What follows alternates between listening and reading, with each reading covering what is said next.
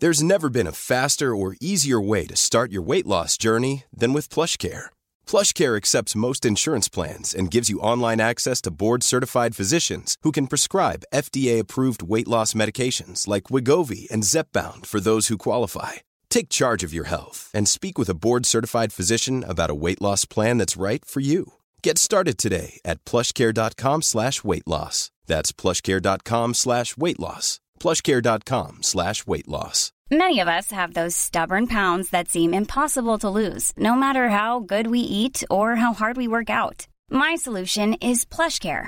PlushCare is a leading telehealth provider with doctors who are there for you day and night to partner with you in your weight loss journey. They can prescribe FDA-approved weight loss medications like Wegovy and Zepbound for those who qualify. Plus, they accept most insurance plans. To get started, visit plushcare.com/weightloss. That's plushcare.com/weightloss. Ever catch yourself eating the same flavorless dinner 3 days in a row? Dreaming of something better? Well, HelloFresh is your guilt-free dream come true, baby. It's me, Keke Palmer. Let's wake up those taste buds with hot, juicy pecan-crusted chicken or garlic butter shrimp scampi. Hello Fresh. Stop dreaming of all the delicious possibilities and dig in at HelloFresh.com. Let's get this dinner party started.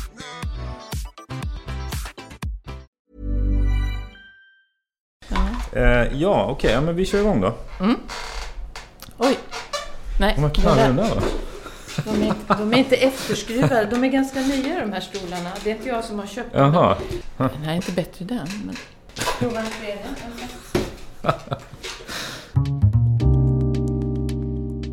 Det här programmet handlar om en noga utvald bok och ett samtal med dess författare.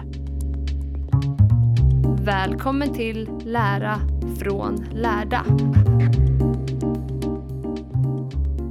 Välkomna till veckans avsnitt av Lära från lärda. En bok, en författare som vanligt. Och den här veckan så sitter jag med en bok som heter Himmel, helvete och allt däremellan, om känslor. Känslor är dagens ämne vi ska prata om. Och mitt emot mig har jag författaren. Välkommen Anna Kåver. Tackar. Vi sitter i Uppsala den här gången. Tredje gången jag är i Uppsala och spelar in faktiskt. Innan vi drar igång så vill jag tipsa om mitt Instagramkonto som ni gärna får följa. Vi kanske tar någon bild här tänkte jag, så folk får se lite grann vad vi gör. Lära från lärda heter vi där. Vill du börja med att presentera dig?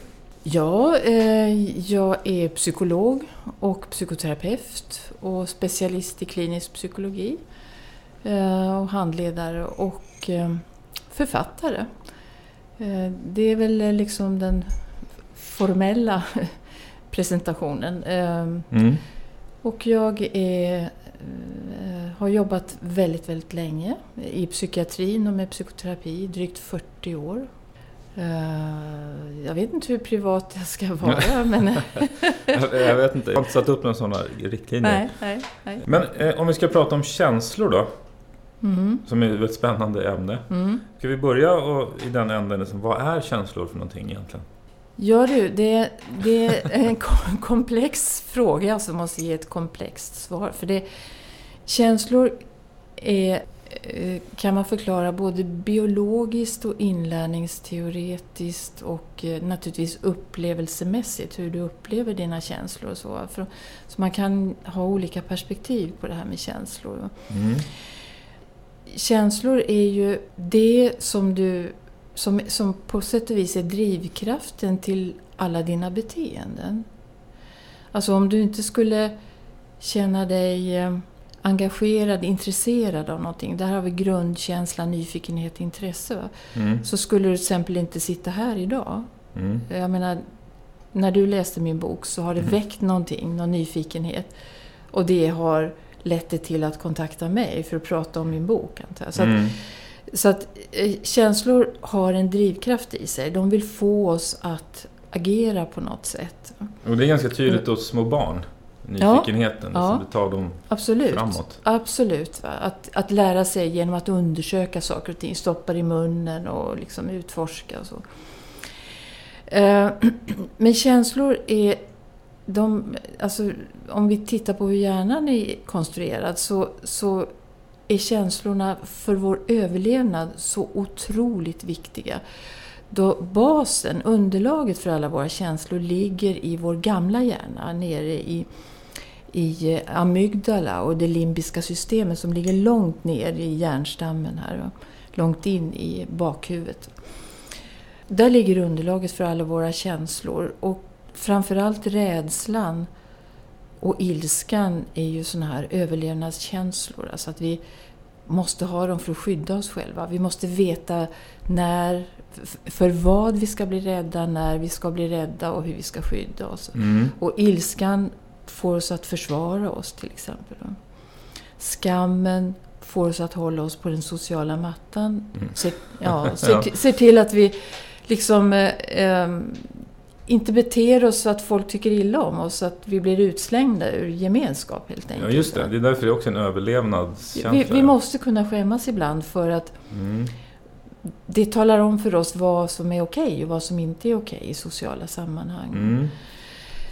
Men du kan också förklara känslor på en rent biologisk nivå. Att det är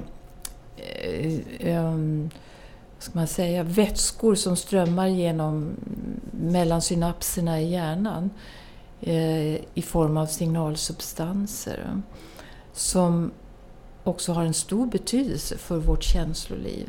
Och det vet vi utifrån forskning kring depression och så.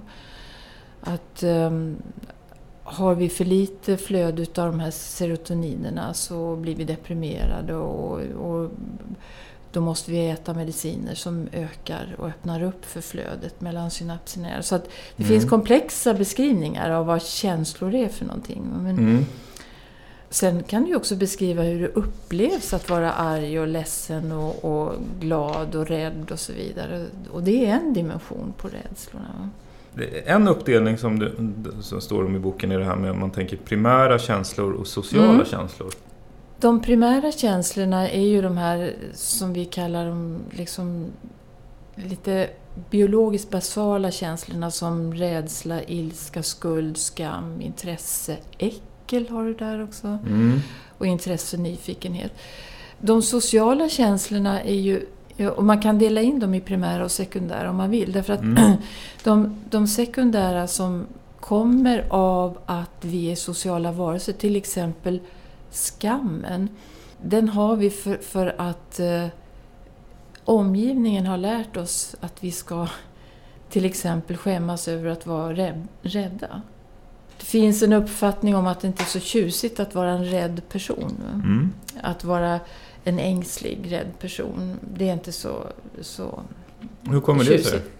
Man brukar förknippa det med att vara sårbar, lite svag.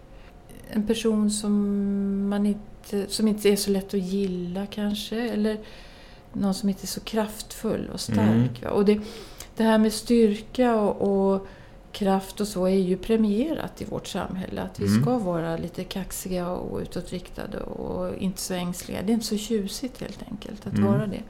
Inte så attraktivt. Skammen är till viss del lite inlärd också. Va? Den är inte så biologiskt förankrad som till exempel rädslan. Den är ju väldigt omedelbar. Va? Alltså, möter du en björn i skogen så blir du rädd, pang, bom, inget snack om saken. Ja, just det. Och det är så man tänker med primära känslorna är pang, bom. Ja. Och de sekundära är de sekundära är kanske vad man känner för att man känner. Ja, just det. Och de har vi lärt oss och de kan... De är mer inlärda, de innehåller mer kognitioner så att säga, att man börjar tänka om sitt känsloliv. Och sker det inte ett visst skifte där när man övergår till tonåring från barn, att man kan börja skämmas över saker men inte, exempelvis? Jo, det sker nog ännu tidigare att man blir självmedveten så att säga. På ett sätt som små barn inte är. Att man börjar förstå att andra tittar på en, granskar en, kanske värderar en och så vidare. Att man själv börjar titta på sig själv och börja jämföra sig med andra och så vidare. Och sen kan det förändras genom livet då? Alltså när man blir äldre, att man skäms för mindre saker då? Ja, den här... Till exempel. Ja, precis. Den här vad ska man säga, uppfattningen om att vara värderad och granskad av andra, den kan nog växa med åren. Därför att vårt samhälle är på något sätt skapat så, och ännu mera med sociala medier. Alltså att vi blir på något sätt bedömda i så många olika sammanhang. När du söker jobb, när du går ut på krogen, när du är ute på sociala medier, så är det ju liksom en arena du ska upp på och tittas på av andra och granskas av andra. Och som barn är du ju inte ute på de arenorna så mycket. Men som ungdom och som vuxen så är det ju det. Egentligen kan även en primärkänsla bli sekundär. Det här är krångligt alltså. Men jag tänker så här att de primära känslorna räknar vi till, alltså som inom psykologin, som alltså rädsla, ilska, sorg, glädje, intresse, nyfikenhet, äckel, skam, i viss mån även skuld. Men om du tänker att bland de känslorna så kan vissa lägga sig som marktäckare, som jag kallar dem för. Lägga sig över en känsla och täcka den så att det blir väldigt dimmigt för oss vad det är vi egentligen känner. Vi kan ju ha många olika känslor samtidigt. Till exempel ilska, om vi tar det. Det är ofta en marktäckare för rädsla. Så att om du möter en fly förbannad människa, och det är en människa som ändå betyder något för dig, som du stannar kvar hos trots att personen är förbannad och aggressiv, som du inte vänder ryggen åt, utan du vill försöka hjälpa den här personen och förstå ilskan. Om man skrapar på den personens ilska så kan man ofta hitta sorg under det eller rädsla. Som personen själv inte i förstone känner. Det är först när man börjar intressera sig för ilskan och fråga och lyssna som man kan upptäcka att det under finns ett lager utav sorg eller rädsla. Jag vet inte om du själv har upplevt att du har varit rädd någon gång och att det har liksom pytsats ut för dig i form av ilska. Jo. När man blir förbannad. Ja, men jag tänkte, när jag läste det, du beskriver nu marktäcker, så tänkte jag lite på mig själv och kom på det att när jag senast blev arg och när jag analyserade det efterhand så kände jag, om jag går till botten med det så var det nog att jag var, alltså det var något annat som väckte den. Det handlar egentligen inte om att jag var arg i grunden, utan det var något annat som gjorde mig, som väckte det. Ilska, har du några sådana tydliga exempel förresten vad det skulle kunna vara? Ja, alltså jag träffar ju rätt så ofta par som bråkar och är i konflikt med varandra och så vidare. Och där det kan gå hett till i rummet. Va? och där, om jag kan guida dem rätt i det här, liksom att börja skrapa på ilskan och försöka få fram flera känslor än ilskan, så är det ju ofta både rädsla och sorg. Alltså, den ena kan sitta med en rädsla för att faktiskt bli övergiven. Just det. Den andra kanske har bestämt sig redan. Och det kanske finns sorg hos de båda över att relationen har kraschat helt enkelt.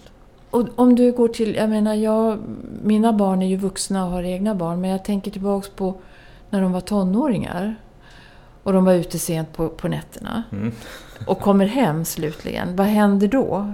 Man ställer sig i hallen och liksom, vad fan? Så. Under min ilska är naturligtvis en panisk skräck för att någonting har hänt. Just det, men det är inte den jag uttrycker, utan vad fan har du varit? Varför kommer, alltså så. Men vadå, borde man bli bättre då på att uttrycka de underliggande känslorna? Eller? Ja. Det är ju delvis min bok handlar om. Alltså att ju mer du känner till om dina känslor, ju mer du vet om ditt känsloregister, ju bättre kan du kommunicera med andra människor så att du blir förstådd. Just det. Därför är känslor så otroligt viktiga socialt. Att om du kan tala om för mig hela registret av dina känslor, så får jag lättare att bekräfta dig, lyssna på dig, förstå dig helt enkelt, än om du bara skulle gorma och skälla eller så. Ja.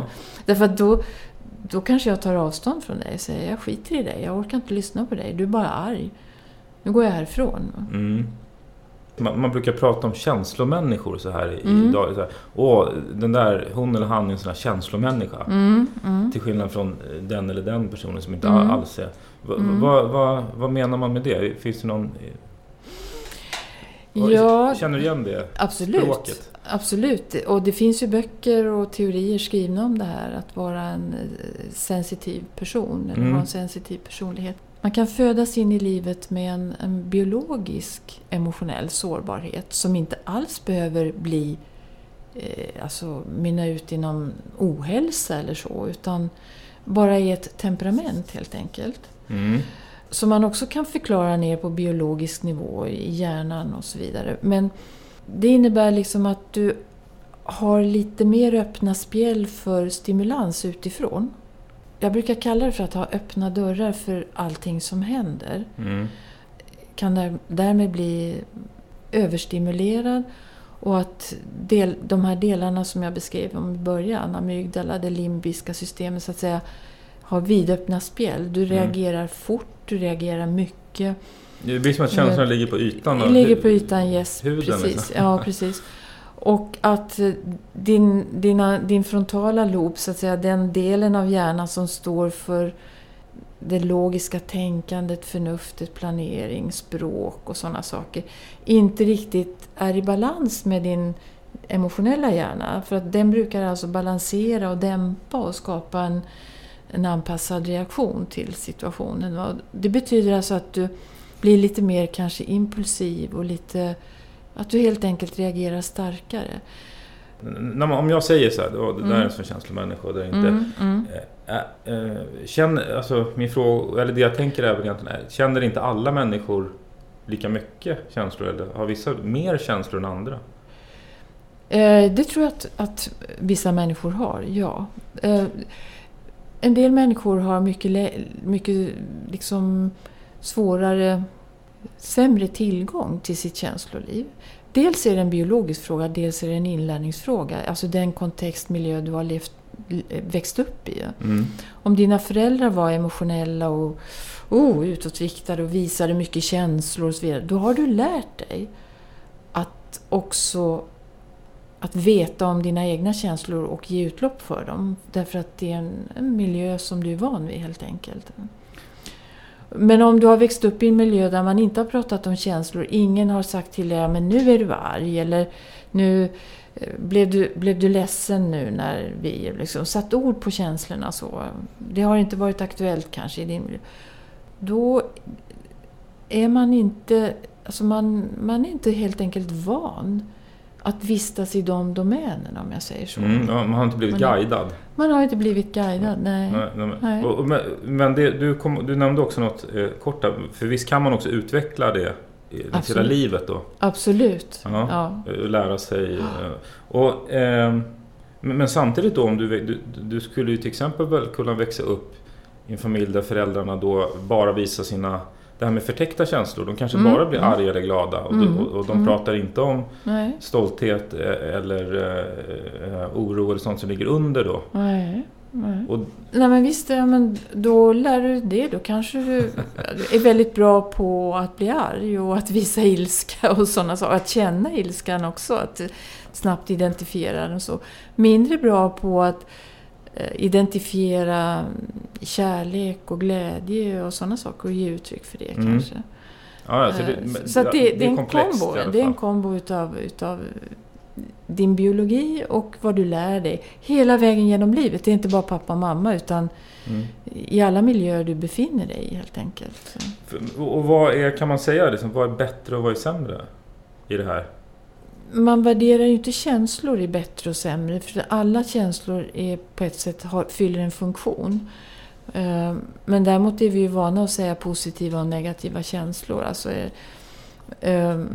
positiva är glädje och kärlek och stolthet och såna här saker. Och de negativa är ju det som jag ju pratar mest om med mina patienter. Typ ilska, rädsla, skam, skuld och såna saker. Jag tänker alltså att det bästa är att ha tillgång till hela registret.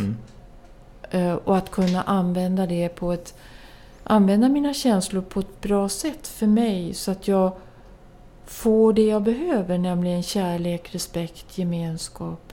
Sånt som vi alla behöver för vår överlevnad. Då behöver jag använda mina känslor på ett klokt sätt. Och det är kanske Det är svårt. Många av patienterna i psykiatrin som jag stött på och här på mottagningen har ju faktiskt, alltså deras grundläggande problem ligger kanske där. Att de har svårt att reglera sina känslor, öka vissa känslor, reglera andra känslor och så vidare. Alltså att guida sig fram i sitt känsloliv. Och, du nämner också det här med att hög IQ, om man har väldigt hög IQ, att det finns ett samband där mellan känsloliv kontra hög IQ. Ja, alltså IQ mäter ju liksom intellektet och väldigt mycket dina kognitiva förmågor. EQ däremot, emotionell intelligens, är ju hur väl du kan använda ditt känsloliv för att leva på det sätt som du vill och nå, alltså framgång är kanske ett felaktigt ord att använda, men må bra, få det du vill ha av livet. Va? Det är ju inte så att ju högre IQ man har, desto smartare blir man att hantera sitt känsloliv. Så är det ju inte. Nej, jag tänkte snarare tvärtom. Ja. Att hög IQ drar ner, alltså tar plats från ja. Det kan ju vara så, för att har du väldigt hög IQ så gissar jag att det lockar dig att vara i det intellektuella, att använda din tankeverksamhet och så vidare. Att du värderar det mycket mer än att vara i dina känslor. Att det är mycket mer intressant för dig att prata om tankar, logik och sådana saker. Men det finns absolut inga såna här raka samband. Nej, så att ju högre IQ, ju lägre EQ. Och det finns människor som har högt av båda då? Ja, det gör det. Det gör det. Jag tänkte vi skulle hinna komma in lite på varje känsla, för det är väldigt intressant. Men hur många känslor finns det då? Grundaffekterna, jag räknar ju upp, ska vi se, jag tittar i min bok. 1, 2, 3, 4, 5, 6, 7, 8, 7 är det. Sen finns det varianter utav, till exempel om du säger ilska, då finns det varianten irritation. Det finns alltså olika kombinationer av känslor som egentligen bara är kombinationer utav grundkänslorna. Men det är de här 7 som jag räknar upp i boken då. Skam, ilska, äckel. Men ska vi prata lite om varje, och också bara för att man får en känsla för att sätta ord på känslor. För att sätta ord på känslor är inte det ett ganska brett problem, men det är som att det är icke-kompetens hos många människor. Ja. Att man känner något, men man vet inte riktigt vad det är. Nej.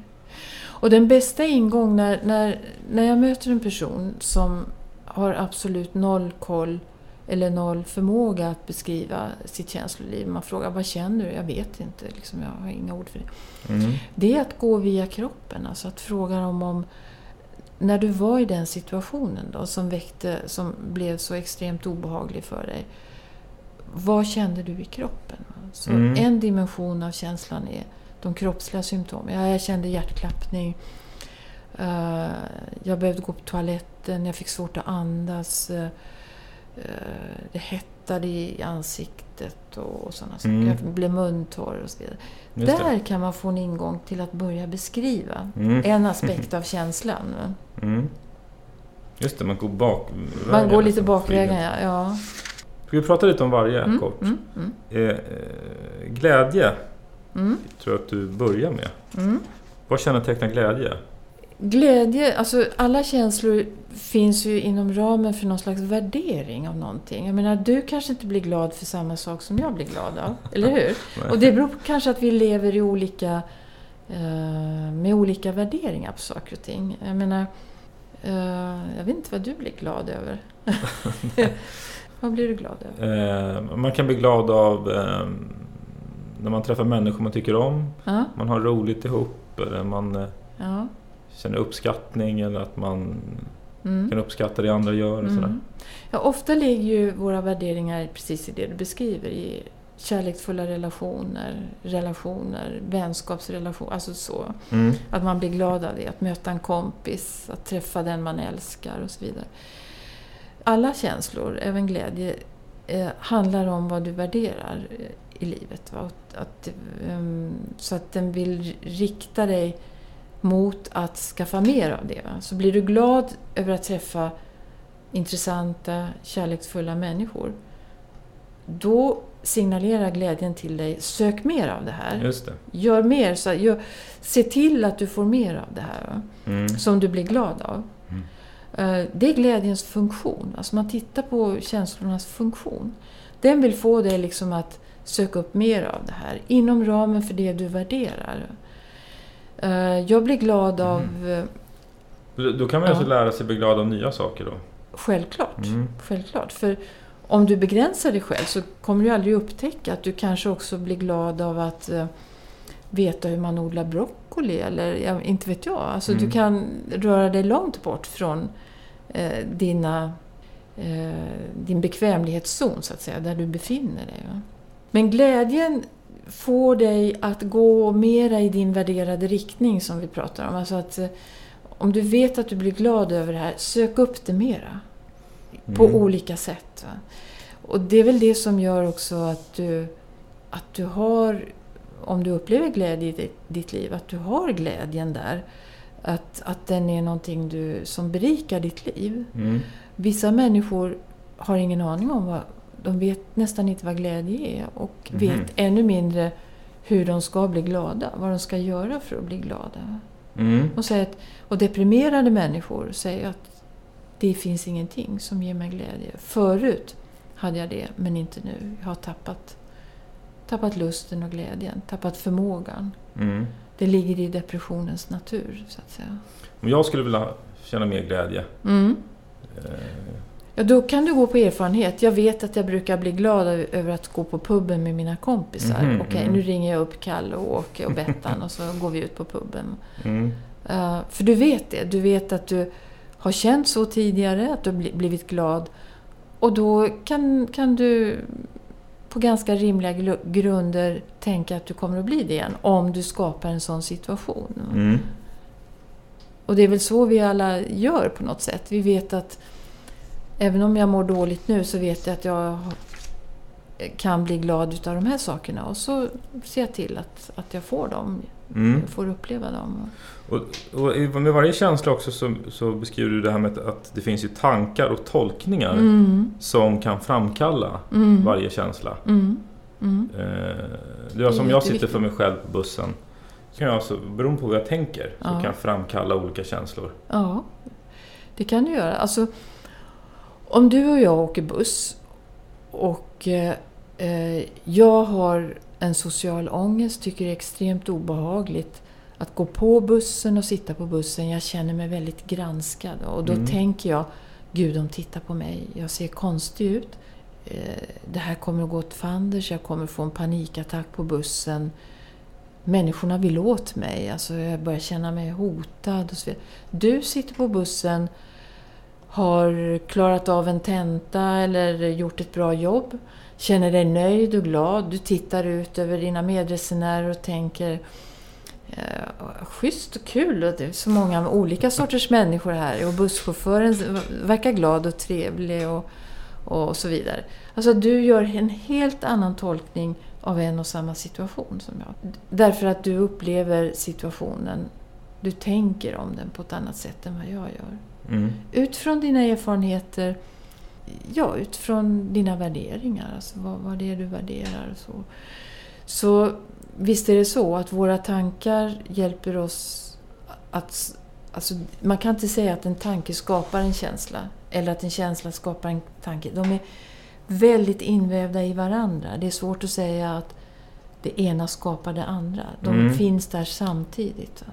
Finns det någon rekommendation hur man ska göra då för om man vill känna liksom mer eller mindre? Ja, alltså om du går i KBT, kognitiv beteendeterapi, så är ju en del av behandlingen att gå in och hjälpa patienten med att granska, korrigera, ifrågasätta sina tankar och se om de är orealistiska eller inte. Jag menar, det är ju rimligt att tänka sig att det inte är så att alla människor tittar på dig och granskar dig och vill åt dig på bussen. när man lyfter blicken och tittar ut så är det nog så att de mesta sitter och tänker på sig själv och på sitt eget och vad de ska handla till middag och sådär. Men det upplever man inte om man har den här sociala rädslan och så, utan man tolkar situationen så här. Så det går att jobba med, helt klart. Är någonstans första steget för alla att liksom börja med identifiera sina känslor? Ja, det för att tror jag. överhuvudtaget medveten för att kunna på ett eller annat sätt. Vi brukar kalla det för naming, alltså att sätta ett ord på det man upplever i termer av känslor. Alltså att det här är ledsenhet, sorg, det här är ilska, det här är glädje och så vidare. Redan där börjar pedagogiken så att säga. Naming, att sätta ord på det. Ska vi ta ledsenhet och sorg då som nästa, bara för det?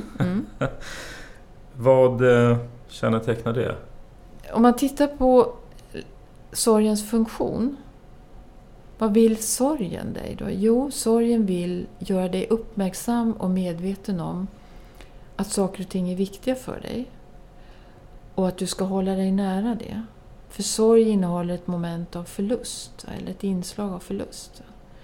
Om du sörjer att någon nära och kär har gått bort, så säger den sorgen, den är väldigt viktig, för den säger dig att försök att hålla dig kvar i det som ger dig kärlek. Det som är viktigt för dig i den här situationen, då kärleksfulla relationer. Alltså. Den kan då guida dig in i ett nytt förhållningssätt, att börja bry dig mer om dina relationer. Därför att du vet att du kan förlora dem. Alltså att bli mer empatisk, bli mer omsorgsfull, umgås mer, säga till dem att du älskar dem och uppskattar dem. Så att sorgen är en signal om vad som är värdefullt för dig. Du kan ju också sörja ett förlorat jobb, eller du har blivit väldigt svårt sjuk. Då kan du sörja din hälsa till exempel. Så sorgen säger, bry dig om, försök göra det du kan för att hålla dig nära sånt som du värderar högt. Förstår du vad jag menar? Alltså att sorgen sätter sig ju också i kroppen. Va? Man kan ju säga att man blir förlamad av sorg. Alltså att man släcker ner och går ner på sparlåga. Och, du vet förmodligen själv hur det är att vara väldigt, väldigt ledsen över någonting. Man rör sig långsammare, man blir tung i kroppen och man blir väldigt fokuserad på det man sörjer och så vidare. Det kan ju leda in i en depression, men behöver inte alls göra det. Sorg är ju inte någon psykisk ohälsa. Sorg är ett naturligt och sunt förlopp efter någonting som man har förlorat. Kan det bli ett problem bara om det håller i sig alldeles för länge då? Ja, det kan det. Det blir... Ja, det kan det. Då har man fastnat i sorgen och då behöver man kanske hjälp. Men sorgen brukar ha ett naturligt förlopp. Och är det viktigt också att inte försöka fösa undan starka känslor? Ja, det tror jag. Att det här var jobbigt, det här... Ja. Nej, mycket i psykoterapi handlar ju om att lära patienten att våga ha känslor. Acceptera att man har känslor och våga ha dem. Och inte bli rädd för dem. Känslor dödar inte. Det är ju beteenden utifrån känslor som kan döda dig själv till exempel, om du väljer att ta livet av dig. Men känslor i sig är ju inte dödande på det sättet. Va? Men en hel del är också rädda för starka känslor därför att de tänker att de ska bli galna av att ha för mycket känslor. Psykotiska, sjuka, konstiga, knäppa och sådär. Men något sånt samband finns inte. Ska vi prata om intresse och nyfikenhet? Min favorit. Är det? Varför då? Jo, därför att väldigt mycket här i världen, all utveckling som har skett sedan så långt tillbaks du kan tänka, har gjorts på grund av intresse och engagemang. Att människan är en art som i grunden är nyfiken och vill utveckla saker. Alltså från hur man gör upp eld till hur man sköter en dator. Men alltså, intresset är grunden för all utveckling, tänker jag. Och om du som jag pratar utifrån. A lot can happen in 3 years, like a chatbot may be your new best friend. But what won't change? Needing health insurance. United Healthcare Tri-Term Medical Plans, underwritten by Golden Rule Insurance Company, offer flexible, budget-friendly coverage that lasts nearly 3 years in some states. Learn more at uh1.com. This is Paige, the co-host of Giggly Squad, and I want to tell you about a company that I've been loving, Olive & June. Olive & June gives you everything that you need for a salon-quality manicure in one box. And if you break it down, it really comes out to $2 a manicure, which is absolutely insane. It's also so easy to get salon-worthy nails at home with Olive & June. The difference between how your nails used to look when you did them yourself and now with the Mani system is a complete game changer. The best thing about Olive & June, too, is it's a quick dry. Dries in about 1 minute, lasts for 5 days, and full coverage in up to 1 to 2 coats. Visit oliveandjune.com/perfectmani20 for 20% off your first system. That's oliveandjune.com/perfectmani20 for 20% off your first system. Millions of people have lost weight with personalized plans from Noom. Like Evan, who can't stand salads and still lost 50 pounds. Salads generally for most people are the easy button, right? For me, that wasn't an option. I never really was a salad guy. That's just not who I am. But Noom worked for me. Get your personalized plan today at Noom.com. Real Noom user compensated to provide their story. In 4 weeks, the typical Noom user can expect to lose 1 to 2 pounds per week. Individual results may vary. Min situation då som psykolog och terapeut. Alltså om du kan väcka hos din patient ett intresse för någonting i sig själv, hos andra, i någonting, något ämne eller någonting, så är väldigt mycket vunnet. Alltså. Om du kan väcka en nyfikenhet istället för panisk rädsla eller förlamande sorg eller vad det nu kan vara. Du menar en nyfikenhet hos patienten om sig själv? Eller om sig själv eller om någonting som ligger utanför dem själv. Nyfikenhet om hur andra fungerar eller nyfikenhet om vad det här med miljöförstöring är och vad man kan göra åt den. Nyfikenhet kring sin historia. Alltså överhuvudtaget att lägga ett engagemang i någonting är i sig lite läkande. Just det. Och ofta är det mer läkande när man kan vara engagerad i någonting utanför sig själv än när man bara är engagerad i det som sker inuti sig själv. Förstår du? Ja, precis. Det är därför man brukar säga att man mår väldigt bra också av att hjälpa andra eller att ge bort liksom, så presenter till exempel. Så att man ofta blir gladare av det. Men du har ju säkert sett de här ensamkommande flyktingbarnen och en del av dem lyckas ju få stanna. Och de säger ju oftast i intervjuer liksom att nu ska jag försöka hjälpa andra i samma situation. Och då har det ett intresse, ett engagemang, en nyfikenhet växt för vad kan jag göra för att hjälpa de här personerna. Att då har man förflyttat eller kombinerat sitt intresse för sitt eget inre till någonting annat som ligger utanför en själv. Och det kan ofta vara väldigt kännas meningsfullt helt enkelt. Just det. Det får en att växa och få en att känna självrespekt och sådär. Och hur kan man känna igen den känslan i sig själv då? Ja, alltså återigen om du går till det kroppsliga fysiska. Så när du blir jätteengagerad i någonting, hur känns det? Man går in i någonting. Ja, men precis. Det finns en anspänning i kroppen kanske. Liksom, wow, man liksom spänner sig lite i musklerna. Man rätar på ryggen. Man öppnar ögonen. Man vänder sig mot det man är intresserad av. Det är förknippat ofta med som en positiv känsla. Alltså någonting positivt. Att jag vill veta mer om det här. Kul, intressant. Att det ger energi. Att det laddar en med energi. Va? Du kan ju se om du föreläser så kan du se om de som lyssnar har ett intresse. Ja, och du kan också se motsatsen. Ja. Eller hur? Verkligen. Är det någonting man kan få mer av? Eller det låter ju som en väldigt positiv. Om jag utgår från mig själv, så när jag har tunga perioder och svåra saker att hantera i jobbet eller privat, vad det än är, så tycker jag att jag blir hjälpt av att medvetet styra mig mot någonting utanför mig själv som engagerar mig.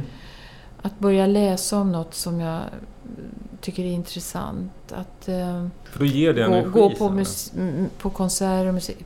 Ja, därför att det får mig in i lite distans till det som är tungt. Det hjälper mig att ta mig bort från det en stund, ge mig lite vila och lugn. Kalla det kanske distraktion om du vill det för en stund, om jag behöver det. Men det viktiga är att jag kan ta mig tillbaks till det som bekymrar mig så att jag kan ägna mig åt problemlösning eller hantera eller så. Men för mig är det terapeutiskt att läsa. Jag läser mycket och läsa om intressanta saker. För det får mig in i andra världar. Och får också mig själv att se mig själv i perspektiv. Det tycker jag är viktigt. Att wow, det finns annat som också är viktigt här i världen. Det finns andra som har det likadant eller till och med mycket, mycket sämre. Det får mig själv i perspektiv. Men det kan jag säga som har den förmågan och vet hur jag ska göra. Om man mår jättedåligt så är det en svår instruktion att ge. Försök intressera dig för någonting annat. Alltså det kan till och med bli lite kränkande. Just det. Förstår du? Så att det Nej, just i de fallen. Då behöver man hjälp, hur ska jag göra det då? Ja. Men jag tänker i de lägena där man är liksom allra mest intresserad och nyfiken och inne när man sugs in i något. Det är nästan som att resten av världen glöms bort. Du får flow, ja, men precis. Det är en härlig... Ja. Och det kan jag känna när jag sitter och skriver. Att då kan timmarna bara dra iväg på ett sätt som det inte brukar göra annars. Alltså. Och man glömmer att äta och man glömmer bort mycket. Det är ganska härligt. Men då kanske tipset är att man liksom försöker kanske hitta sina intresseområden då för lite grann. Det är ett bra tips. Och skapa dem om man upplever att de inte finns. Att man får aktivt gå ut och försöka skapa intresse för någonting. Men man behöver kanske psykologhjälp för detta. Alltså det är ingenting man så enkelt gör själv. Rädsla då? Rädslan har ju en urviktig funktion för både artens överlevnad, alltså människans överlevnad, och för dig som individ, för din överlevnad. Den ingår i ett viktigt system av en beredskap för att skydda dig från sånt som kan skada och döda dig. Men tragiskt nog så hamnar ju många människor på högsta beredskapsnivå hela tiden. Alltså att larmet är på hela tiden. Men rädsla måste vi känna. Vi måste kunna vara rädda. För att annars skulle vi liksom inte överleva. Du måste bli rädd när du kliver ut i gatan och det kommer en bil faran. Då måste du reagera omedelbart, spontant och dra dig tillbaks. Du måste bli rädd när du går genom en mörk park och du upptäcker att någon förföljer dig. Du måste göra någonting då. Antingen börja springa eller skrika eller göra någonting. Men det är när rädslan blir orealistisk, när du börjar bli rädd för saker som inte är farliga, när rädslan liksom genomsyrar hela ditt liv, då blir den handikappande. Det blir problem. Ja, då blir det problem. Och rädslan, den är ju lätt, om du får frågan liksom, hur kände du i kroppen då, liksom när du stod där på scenen och skulle hålla ditt tal, eller när du var på 60-årskalaset och så började det närma sig din tur att hålla talet. Vad kände du i kroppen då? Alltså om man har svårt att sätta ord på att det var rädd man var. Och då är ju de här klassikerna som man spänner sig i musklerna, man får hjärtklappning, blir muntorr och kanske får svimningskänslor, blir illamående och så.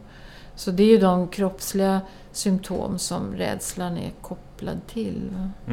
Och rädslans funktion är att skydda dig helt enkelt. Och går man omkring med för mycket så blir det en oro och stress och man mår dåligt. Ja, den kan ju leda dig in i panik och den vinklipper hela ditt liv. Du kanske blir så rädd så du inte går ut från lägenheten. Kan inte gå till jobbet, kan inte umgås med människor och så vidare. Men sen har ju många mer en existentiell rädsla för... Och det är ju det jag har skrivit om i min senaste bok om oro. Alltså att man är rädd för framtiden. Man försöker hålla koll på vad som ska ske i framtiden. Och det gör man genom att tänka. Försöka tänka sig fri från katastrofer i framtiden.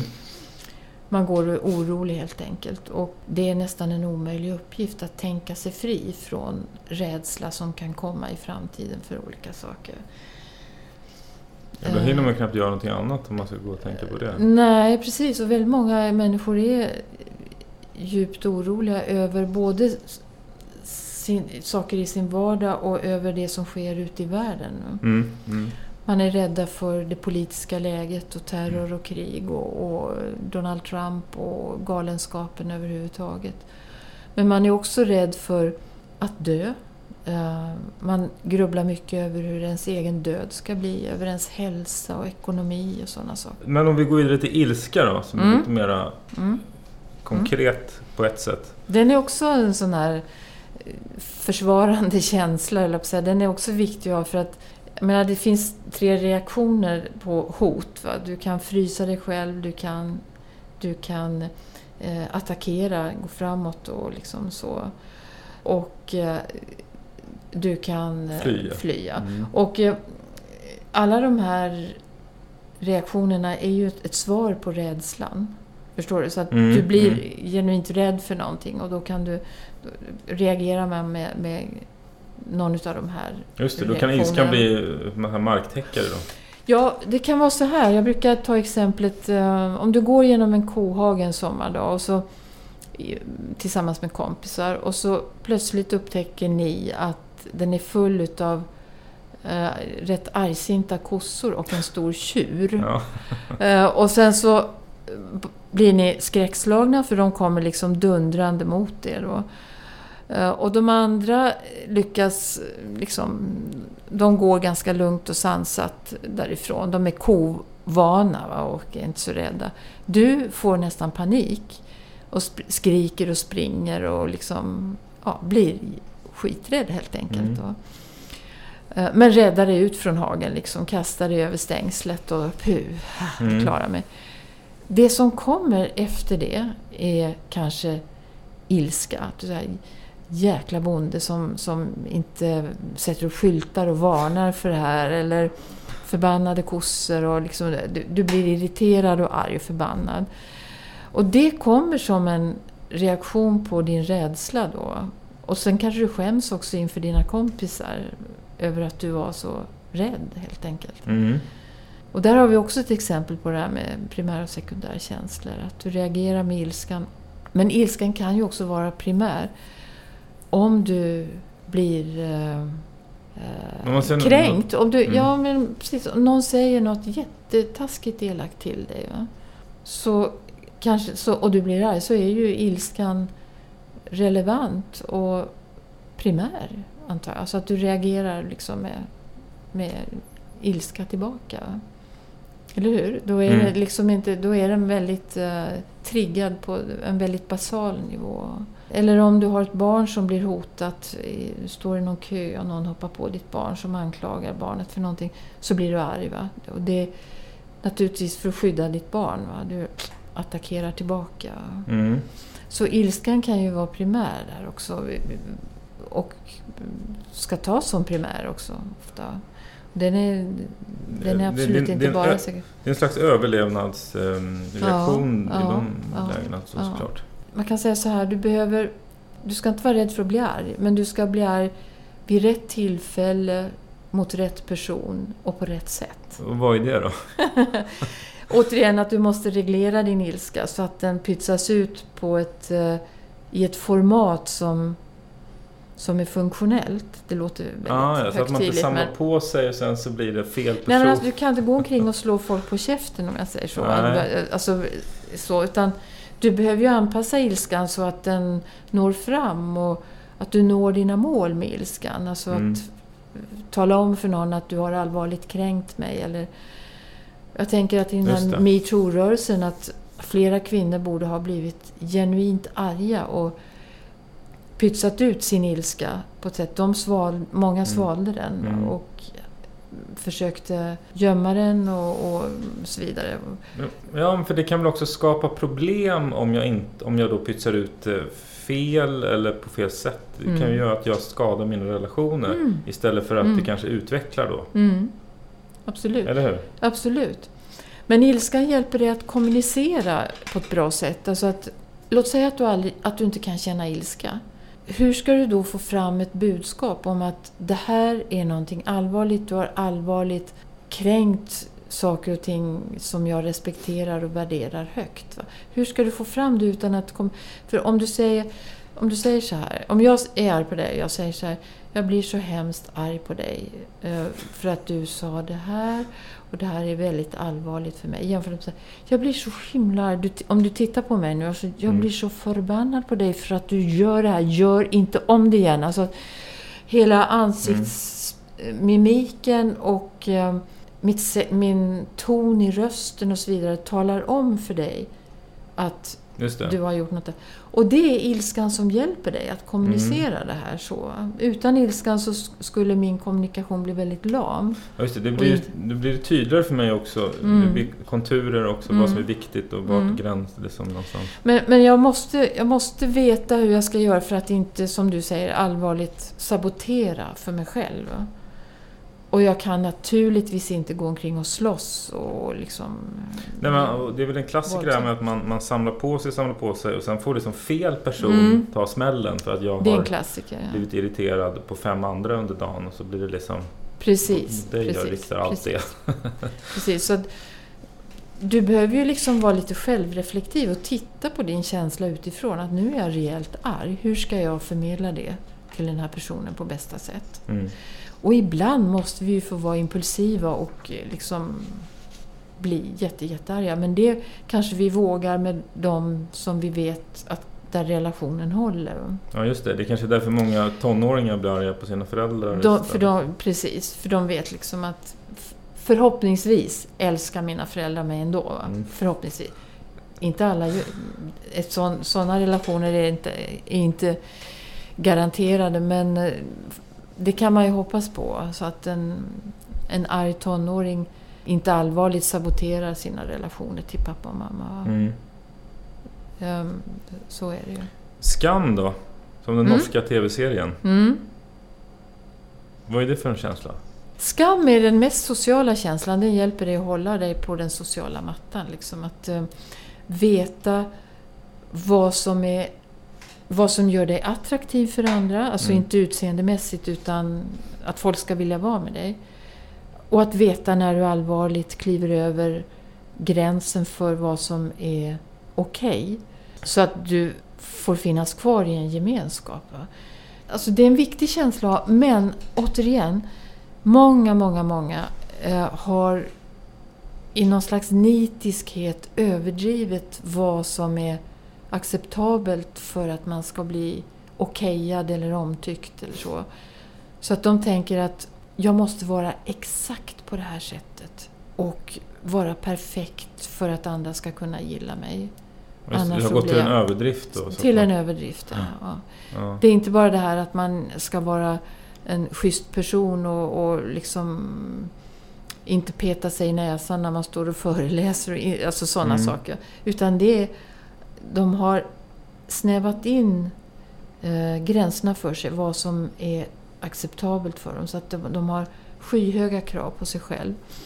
Och tror liksom att det är att de blir utpetade ur gemenskapen bara de går ett steg åt höger eller vänster på något sätt i det här. Då blir det ett problem. Det blir ett problem, jag tänkte vad som kännetecknar med att man skäms då helt enkelt. Vad som kännetecknar? Ja. Återigen, kroppsliga reaktioner. Många beskriver ju rodnad. Att man inte får ur sig det man vill beskriva eller prata om. Att man får hjärtklappning och man blir spänd. Man darrar på rösten. Att man skakar när man ska höja kaffekoppen eller glaset. Så. Att man upplever sig oerhört granskad. Och att man tänker om sig själv att man är värdelös, ful, till och med ser alldeles förvrängd ut i ansiktet. Alltså, sådana upplevelser kan skammen ge. Att man det känns som en så... ganska problematisk känsla som ställer till mycket. Ja, det gör det. Men det som kan man ändå säga att det är positivt att den gör att vi ändå fungerar på något slags socialt. Ja, precis. För du vet liksom hur ringhörnerna ser ut. Att du kan inte bete dig hur som helst. För då kommer folk inte vilja vara med dig. Men, det är väl ganska bra ändå? Ja, precis. Jag menar, du måste på något sätt veta, ha en rimlig uppfattning om vad som är en schysst person. Va? Så att du inte överskrider gränserna och inte kliver över andras integritetsgränser och klampar på eller beter dig konstigt på olika sätt. Alltså, så att skammen handlar ju om detta att kliva över de gränser som vi i samhället har satt upp egentligen. De värderingar vi har om vad som är ett socialt beteende. Vad som är gångbart rent socialt helt enkelt. Social kompetens. Ja, precis. Ja. Vi går vidare. Stolthet och kompetensglädje. Det är jag som kallar det för kompetensglädje. Ja. För stolthet har ju så mycket... Alltså jag använder ordet konnotation. Alltså det är förknippat med så... Man får inte vara stolt. Man ska inte vara stolt över sig själv. Det ska man visst vara. Men jag kallar det mer för kompetensglädje. Alltså att man är glad över någon... Att man klarar av saker och att andra ser att man klarar av det. Man känner glädje över det helt enkelt. Jag tänker på det med det här svenska... vad heter det? Ja, en del säger jantelagen. Ja, precis. Men det håller väl tillbaka också.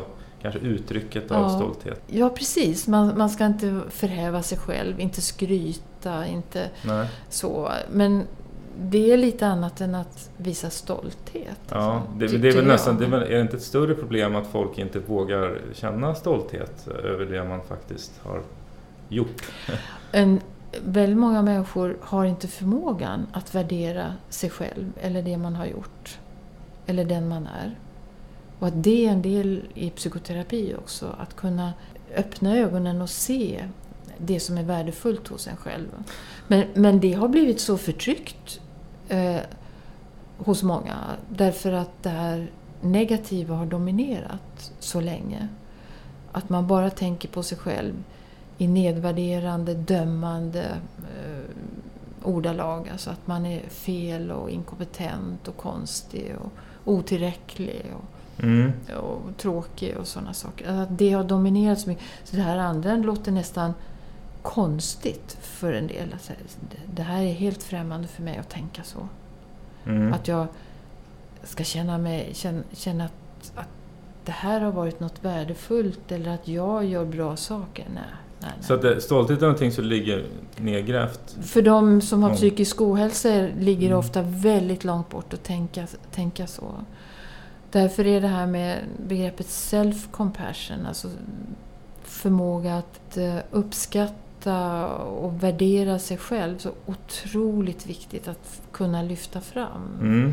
Om vi flyttar till genomsnittsperson. Alltså inte patienter. Nej, om vi tittar genomsnittspersonen så, om man ska kanske våga ändå känna mer kompetensglädje. Hur kan man tänka då? Alltså jag skulle vilja säga att hyfsat många kan ändå... Det finns ju motsatsen också. De som känner en överdriven kompetensglädje. Ja, just det. Du skriver osund eller något sånt där. Ja, precis. Alltså, som blir lite narcissistiska och självupptagna.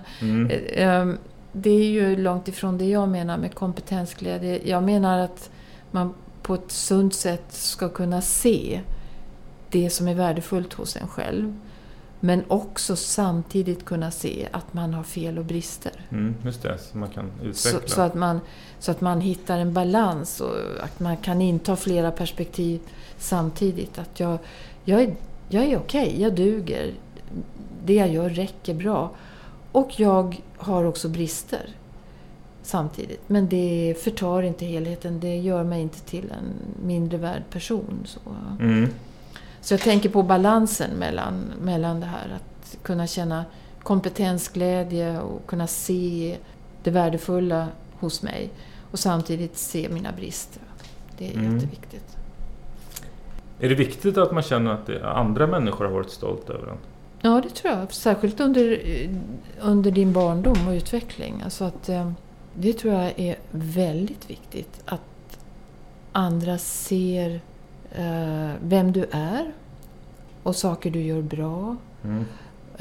Ger dig rätt sorts beröm och försöker lära dig att själv också se det när du är barn. Jag har ju 5 barnbarn nu, så det här är högaktuellt för mig. Liksom hur man guidar och hjälper till att guida de här små personerna i rätt riktning, att se, att vara stolta och glada över sin kompetens och sådär. Men du kan ju också hamna i överdrivet beröm, som inte heller är så himla bra. Hur då? Ja, men barn kan ju ibland känna att de blir berömda. Nej, att föräldrar berömmer dem eller för saker som de själva tycker ligger under deras kompetensnivå, om du förstår vad jag menar. Och så himla mycket beröm jag fick för det här, men det här är ju ingenting. Det här kan jag ju. Det här är varför överdriver de det här så här? Va? Så att det viktiga när man berömmer är ju att fråga, blir du själv glad över att du har gjort det här? Känner du dig glad över att du kunde göra det här matteprovet eller skriva den här sagan så bra? Känner du dig själv glad? Det är en viktig del. Inte, vad duktig du är. Man guidar istället för att värdera. Man guidar barnet vidare i att själv värdera det som... Och med sig själv som modell. Att jag tycker att du har gjort en bra insats. Men tycker du själv det också? Förstår du skillnaden? Ja, verkligen. Och så sen att inte du blir någon idoljury som sitter och tycker. Ja, för då blir man lite beroende av andras omdömen och beröm. Då skapar du också en inre motivation då, istället för en yttre. Ja, och att man sätter ord på känslorna. Blir du glad över det här? Då får barnet känna efter liksom. Jo, men jag är glad för att jag skrev den här. Eller jag är glad för att jag fick läsa upp det inför klassen. Eller fröken såg så glad ut när jag fick tillbaka det här. Och liksom sådär. Kärlek måste vi säga någonting om. Den är ju viktig. Får alla uppleva kärlek i livet? Nej. Nej. Det är ju otroligt sorgligt att få ta del av livsöden där man förstår att det har varit nästintill helt kärlekslöst. Alltså. Ja, just det, om man går riktigt långt ut på... Ja. Men om man liksom... För oss... Alltså jag tänker så här att kärlek är otroligt viktig, men den är inte begränsad till de biologiska föräldrarna eller de som finns i familjen. Alltså det är inte begränsat till att få det från dem. Va? Det som kan rädda väldigt många, det är att det har funnits någon ute i periferin. Alltså någon lärare, någon kompis, någon mentor av något slag. En farmor eller farfar eller mormor eller morfar. Man känner sig omtyckt. Så där det har funnits åtminstone ett uns av kärlek och uppskattning. Alltså att det kan bli räddningen för många. Att leva och växa upp helt kärlekslöst. Det är rätt ovanligt, men alltså, jag svarade ja på frågan, men ofta kan man alltså identifiera åtminstone känslor av omsorg, om jag säger så, från någon som har varit oerhört viktig. Och det är viktigt. Och sen en del kan klara sig bra i livet och bli kärleksfulla människor själva. Och andra har svårare för det och hamnar i svårigheter. Men för kärlek är ju väldigt stark känsla som... Är det någonting också som... Om du blir nykär till exempel, så det är ju under en viss period och sen så det slocknar ju ofta lite grann. Eller kan det hålla i så länge som helst? Eller? Ja, ofta är det ju som du säger, att det är liksom en period i början då man är passionerat förälskad. Sen övergår det i någonting annat som är kanske mer en kombination av djup vänskap och kärlek eller så. Alltså, som blir något annat, kamratskap och kärlek. Och båda sakerna är viktiga, tror jag. Liksom, den ena kanske man kan säga är mer kopplad till reproduktion. Att vi har förmågan att bli passionerat förälskade för att vi ska ha sex och liksom skaffa barn och så vidare. Den är viktig därför. Ja, och det andra är liksom mer att ett sätt att garantera kärleksfulla relationer, fortsatta relationer, att finnas i ett sammanhang och att kunna hjälpa varann att uppfostra barnen och så vidare. Mm. Men kärlek är viktigt. Alltså kärlekslöshet kan ju leda till döden. Har man ju visat i apstudier. Att där apungar har fått växa upp i 2 kontexter. En med en kärleksfull apmamma som har kramat sina ungar och så vidare. Och en som har fått växa upp med en tygapa som satt på en stålställning så som de små aporna har kunnat röra men inte få något tillbaka. Mm. Och alla aporna har fått näring och mat och sådana saker. Och de som inte har fått den här riktiga levande mamman har till slut dött helt enkelt. Mm. Så att det finns någonting i det här som är viktigt. Men med detta sagt, det går att kompensera hela livet igenom, kan man skapa förutsättningar för kärlek. Mm. Det här är så viktigt att säga. Alltså man ska inte stirra sig blind på hur barndomen och uppväxten har varit. För det går att kompensera och reparera. Precis, med allt från vänner till husdjur och kollegor. Absolut, absolut. Man kan hitta kärlek, alltså om man tänjer på begreppet och inte bara tänker på den här tvåsamheten och den passionerade, intima kärleken, utan kärlek överhuvudtaget som är ett bredare begrepp. Vänskap och så. Att det definitivt går att kompensera. Mm. Har du några speciella rekommendationer? För nu har vi pratat om känslorna och alla möjliga saker. Är det någonting viktigt som du känner att du vill säga mer? Jag tänker så här, var inte rädd för dina känslor. Om du upplever att du är lite dålig på att sätta ord på dem och så vidare, ta hjälp. Ta hjälp av, det behöver inte vara en terapeut. Det kan vara någon annan som har lite mer koll på det här. Liksom, kommunicera om dina känslor. Och känslor i sig är inte farliga. Och det går att lära sig att hantera och leva ett jättebra liv med starka känslor. Och det går att lära sig att få mer känslor. Få starkare känslor om man vill det. Så känslor är liksom oerhört viktigt för oss. Gör oss till sociala, empatiska, omsorgstagande människor. Mm. Så jag vurmar för känslorna. Mm. Om man vill nå dig och ställa någon frågor eller någonting, hur gör man då? Mm. Då kontaktar man mig jag finns i huvudsak på min mottagning här i Uppsala, och då kan man nå mig på e-posten ak@kaver.se eller gå in på min hemsida som heter www.annakaver.se. Anna Kaver i ett ord. Mm. Kan man läsa. Ni mejlar till podden på fredrik@hillerb.org. Tack för att du var med. Tack själv.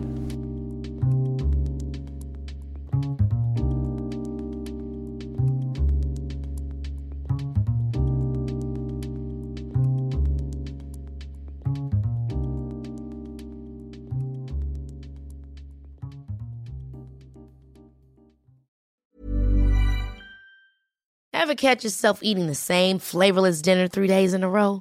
Dreaming of something better? Well, HelloFresh is your guilt-free dream come true, baby. It's me, Keke Palmer. Let's wake up those taste buds with hot, juicy pecan-crusted chicken or garlic butter shrimp scampi. Hello Fresh. Stop dreaming of all the delicious possibilities and dig in at HelloFresh.com. Let's get this dinner party started. Planning for your next trip? Elevate your travel style with Quince. Quince has all the jet-setting essentials you'll want for your next getaway, like European linen, premium luggage options, buttery soft Italian leather bags, and so much more. And is all priced at 50 to 80% less than similar brands.